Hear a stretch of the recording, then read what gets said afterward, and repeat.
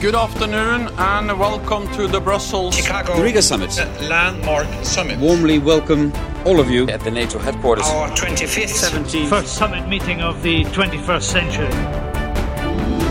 Hello and welcome to NATO Summit Behind the Scenes, the podcast where we explore the machinery that goes into a NATO summit.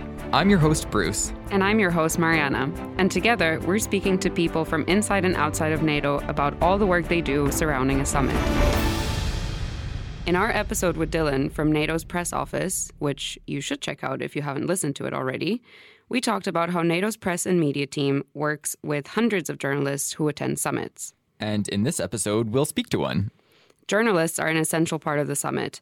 They ask the critical questions that help clarify the decisions taken by NATO leaders and help make the answers understandable to regular people. That's why, in normal times, more than 1,000 journalists are present on site to cover a NATO summit, attend press conferences, and ask hard-hitting questions to the leaders and the Secretary General. I have a hard-hitting question for you. Oh yeah? Is it about my burgeoning career as a jazz clarinetist? No. Do you play the jazz clarinet? Actually, no, which makes sense why it's not your question. Anyway, go ahead. Okay. I was just going to ask, who's our guest today? I'm glad you asked that. Our guest today is Güldener Sonumut. He is a journalist for the Turkish news outlet NTV and has covered summits since the late 90s. As the Brussels bureau chief, he reports on all things NATO and EU. Welcome, Güldener. Good morning. Good morning. So, as Bruce said, you work for NTV. Can you explain a little what kind of an outlet that is and which outputs you produce for them? Do you write articles or work on TV segments? Just tell us a little bit about it. Yeah.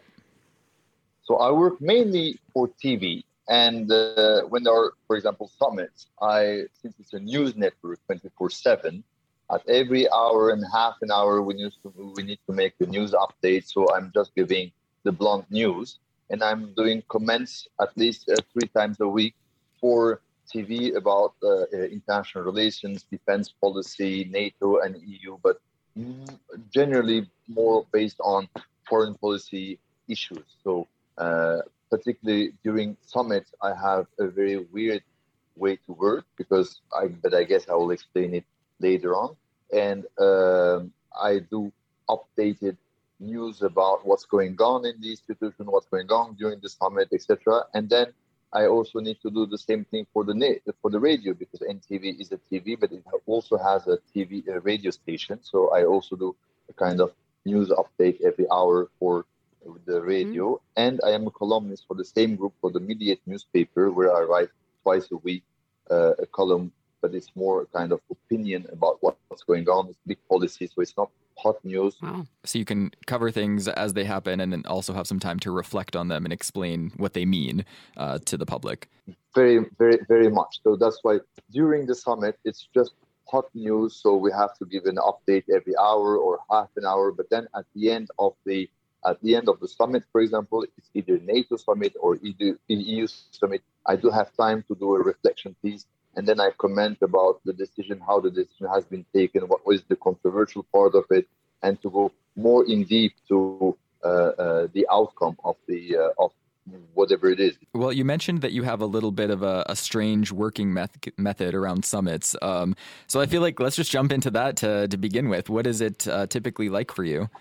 So as far as NATO summit are concerned, you have the very beginning of the summit, which is just the leaders arriving there and the statement of the Secretary General. Before that, Secretary General, all of them are doing an event with think tanks like GMF or other think tanks. And so this is the basic material. But then up until the conclusion is published, we have nothing. So because since the meeting is in a closed hold, it's in a closed session, you can't broadcast anything. You don't know who's talking about what. So you have to prepare it in advance. And at every news hour, you have to give a little bit of something different to the audience. So you can't repeat every half an hour or hour what's going on. So therefore, I go to some details of the summit declaration, which is not mainstream. For example, in that summit, I focused more on the relation of NATO with Asia-Pacific countries, on women, peace and security, and on this kind of topics. So it allows me to give some new updates and news to the auditors. So even though they're locked in a room together, you can still say, we haven't had any, outcomes from them yet, but this is generally what they're talking about, and these are the items on the agenda. Mm-hmm. Very much. Exactly. Very, very much. Okay. And so you mentioned that covering a NATO summit is sometimes different to how you would do a foreign ministerial or a defense ministerial. How does it differ from other big international events? So it's really, really different comparing to, for example, G20, G7 that I used to cover, UN General Assembly or EU Summit, because on all these meetings, you have a draft document where you can work on it. Of course, there are some caveats, but at least you know the topics and you know what will be the outcome a little bit and what are the controversial issues. Whereas within NATO, all these documents are classified. So you don't have a draft on which you can work. So you have to be very careful and listen carefully to the pre-briefing of the Secretary General when he always gives the hints and bits and pieces of the big decision that will be taken. You have to go to national press briefing, either the Turkish, the American, the French that are generally public, where you can have some bits and pieces of what will be decided. And of course, you have to read the national presses or the press review of the member states on the one hand, and also, as I would call, the hostile news network, because all those who are against NATO, third countries which are against NATO, are always extrapolating some news from. So bits and pieces like this, you can roughly elaborate the framework of the decision that will be taken. Well, we maintain our reputation for, secrecy and classification, I suppose. It sounds like what you're saying is you're kind of like assembling an outline around everything that's going to come out of the summit based on, the shadow that the communique casts. And then at the end of the day, you actually get the piece itself. So how do you keep up with, it just sounds like there's a huge volume of information that you have to absorb in order to know what's happening. Yeah. How do you find the time to consult all of these sources? So it's really a kind of gymnastic. It's a kind of habit that you have to screen the news wire. You have to see on NATO topics what is controversial. You know that on Turkey issue or on France or on NATO reforms, there is plenty going on, particularly on the eve of the summit, since the member states have some expectation. Everyone wants to be decision maker and not only decision shaper. Mm-hmm. And so you have to be very careful and read roughly. And if you have good contact within NATO and within member states, you have a clear view about what's going on, what's controversial, where the decision could be taken.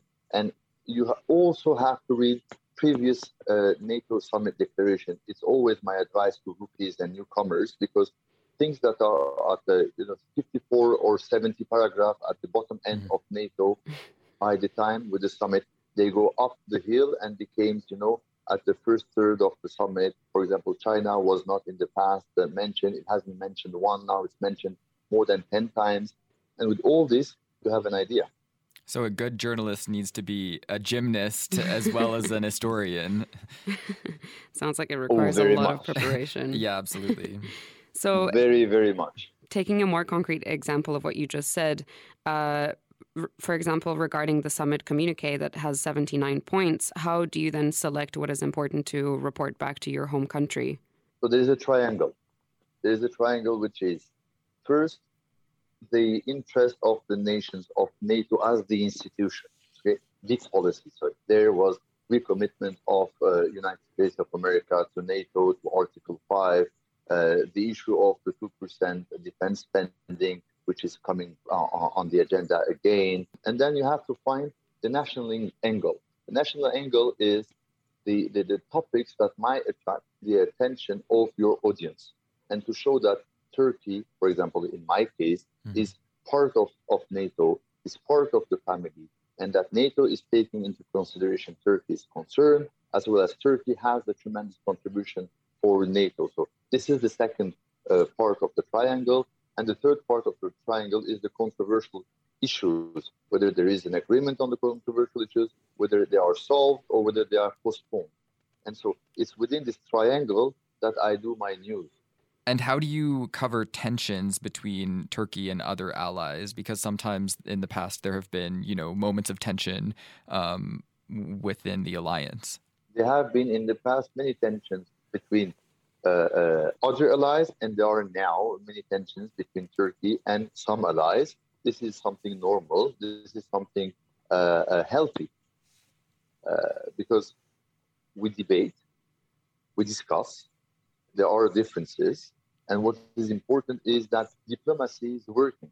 But then diplomacy is not the act to decide who's right or who's wrong at the end of the process and take side. Diplomacy is rather to pave the way for a compromise between two opposite opinions. And that's exactly what Secretary General is doing now. And that's exactly what NATO is for. It's a forum where you can confront your opinion and find a solution, and that at the end of the day, every crisis that NATO has faced within its member state has found a solution. And what differs NATO from other institutions is that NATO is always the biggest common denominator, contrary to European Union, G7 or G20, let alone the UN. It's not the smallest common denominator, it's always the biggest common denominator. That's why in this summit there is 78 or 79 articles where leaders agree. This is enormous. Mm-hmm. And one thing that came back to me when you were talking about this is, as you were saying earlier, like how important it is for journalists to have that appreciation of history, especially when covering, any sort of tension between allies, because I guess in the moment it can seem very heated and like this is the end of the world or the end of the alliance or something. But if you know that historical scope and all of these moments in the past where there have been conflicts and problems that have been resolved, then you can sort of say this is, the latest issue and there will be issues in the future, and all of them have been addressed through NATO's, political consultation platform. Exactly. There was so the 6th episode of your podcast was excellent because talking about the different, all of them were good, but in particular on that topic, referring to NATO 2030 versus the summit declaration, people have tend to forget that the very initial NATO reform was the Committee of Three in 1956, and if you read the document, it's rather short. There were at the time 3 foreign ministers. I know the name of 2 by heart because they used to have the press room at the former NATO building. It was the Canadian Foreign Minister Pearson, the Norwegian Foreign Minister Lange, and there was the Italian Martino who did the report of 3. Read these topics and read NATO 2030, read Madeleine Albright's report, read the Armens report. It's still the same topic that are being discussed, and they still try to find different solutions for the same topic. So it's really important to have the background of what's going on. And NATO 2030 is a continuation of, NATO 1960 and NATO 1990. Exactly. So since you've spoken about, previous decisions that we're taking at previous summits, we've heard that you've been covering NATO summits for quite a while now. What would you say was your favorite summit out of all of them? Out of all of them, I guess that it was Chicago summit was really excellent because it was really important. It was a transition period, and it was really important for NATO, for the institutions.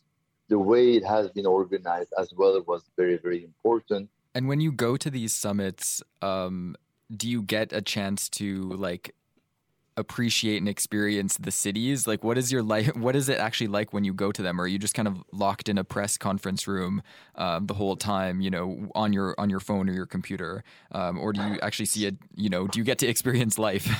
So when we go outside Brussels, which is very, very good, it's also a way for NATO member states and its journalists to make a narrative and to explain the country. And of course, we go a little bit in advance to the city, in order to know exactly, because it's a little bit complicated process because you have to identify first the accreditation center, then you have to identify the press center, you have to identify the location of where your leader or member state is staying, his hotel, etc. You have to find a place which is in the vicinity of this 3 triangle so that early morning when you go from your hotel, you're able to go and work, etc. And of course, before the summit and after the summit, we take time in order to do a little piece about the country, the city, and normally the country who is organizing, plus the city who is organizing this, is always welcoming us. So in Chicago, we had the mayor of Chicago who did a cocktail for the journalists and the international press. And normally every city that is hosting NATO summit, its mayor on the eve of the summit, its mayor is doing an event to present its city and its food, and it's so we're not always locked down in a dubious press center. That's good that you've had the opportunity to explore the different places that you go to every time you're covering a NATO summit. At least you've got that going for you. Well, and to celebrate the cultures of the allies. Yeah. What do journalists do between covering different sessions during the NATO summit or the different press conferences? If you don't tell, so if it's paid between you and I'll tell you. We go sitting. We try to about who wears what, how do they come into which leader came first in the meeting, who has been welcomed first by the Secretary General, what's the dress of one and the other, what's the little joke they did over there. So this is the first thing we do. We just go sit. And then the second thing is that this atmosphere, this environment is rather very good, because for us, instead of reading all the news wire, etc., it's the opportunity to go and see the French, the American, the English, the Spanish, the Dutch colleague, well-known colleague from their media. All of us knows each other because it's always a bunch of same person who is traveling and who is covering NATO, to see what is the very important topic for the Dutch, the Belgian, the French public opinion, or the French leader, and to know a little bit some information about who will do what kind of bilateral. And then you chat with your colleague, the French, the French, the Dutch, the German, the American one, to have his point of view and what he has got from the bilateral meeting. And so we try to make an overlap of what's going on so that we have material to post it out. I mean, well, we do have a blue carpet arrival, so why not, have a little red carpet analysis of the looks that the leaders are serving. A little gossip. Yeah, exactly. Why not? But that does lead me, talking about the camaraderie between all of the different journalists, it leads me to a question that I'm surprised that we haven't asked already, which is, I think, important, which is, how do you decide which questions to ask to the NATO leaders? And do you coordinate that amongst the other journalists from other sources? Yes, I mean, if it's a question like, on Turkey-Greece issue, we always go and see our Greek colleague, or they come to see us, because it's hideous to ask the same question from two different journalists, because anyway, the answer will be the same. So if someone will already ask the same question, and if I have 2 or 3 questions, I'll try to reduce the amount of questions to instead of 3 to 2 or to 1. So there is any kind of informal coordination about the question, but most of the people are always asking questions based on their national interest. So you can see roughly who will ask on which topic to the Secretary General. So based on that, we figure out the most appropriate question, which will be new, which will be something that is also in the interest not only of our public opinion and audience, but also for the audience of everyone. One thing that I noticed watching the press conferences with the Secretary General and with President Biden is sometimes a journalist asks a question and the SecGen or a NATO leader says, I can't, basically they say, I can't answer that question. They say, I'm not going to, give an open answer about that because kind of politically they can't. So I'm just wondering, from a journalist point of view, like, what is the value of asking those questions when you're pretty sure that you can't get a definitive answer? Because you have to ask the question as a journalist, because otherwise because that's your job. Yeah. Your job is to ask questions. And his job is to give the answer he wants. But at least we have to ask the question. We know that he cannot. We know that on some topic, Secretary General, since he represents the 30 member states, he cannot speculate or give his personal opinion on that. But our job is to show that we can ask all kinds of questions, despite the fact that he has no answer. But sometimes even though they're not allowed or politically they shouldn't give an answer, they give bits and pieces of answers. So we have to force them, because we're a member of 33 nations and with the press, and we should be able to ask all kinds of relevant questions, of course. But even if he doesn't answer today, he might answer tomorrow, after tomorrow. But this is also, he has to feel that there's a pressure that the public opinion wants to know about that.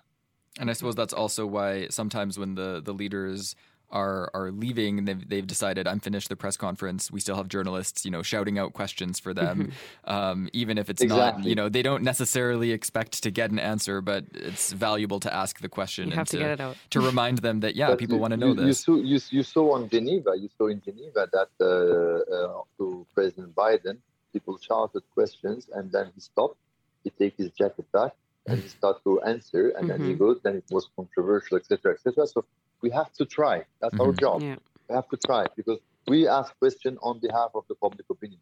That's our job. So we have to put an end to all the question marks, the relevant, the relevant question mark or questions that people have in mind. So no matter what it is, we have to raise the issue, and then of course they're free to answer or not. Before we go, I just have one final question that I'd like to ask. We talked a little bit about NATO 2030 and things for the next generation. And I was just wondering, how do you try to reach youth audiences and younger readers who might not subscribe to traditional media channels or be interested in, these pretty weighty topics around the NATO summit? Is that something that you have in mind ever when you're working?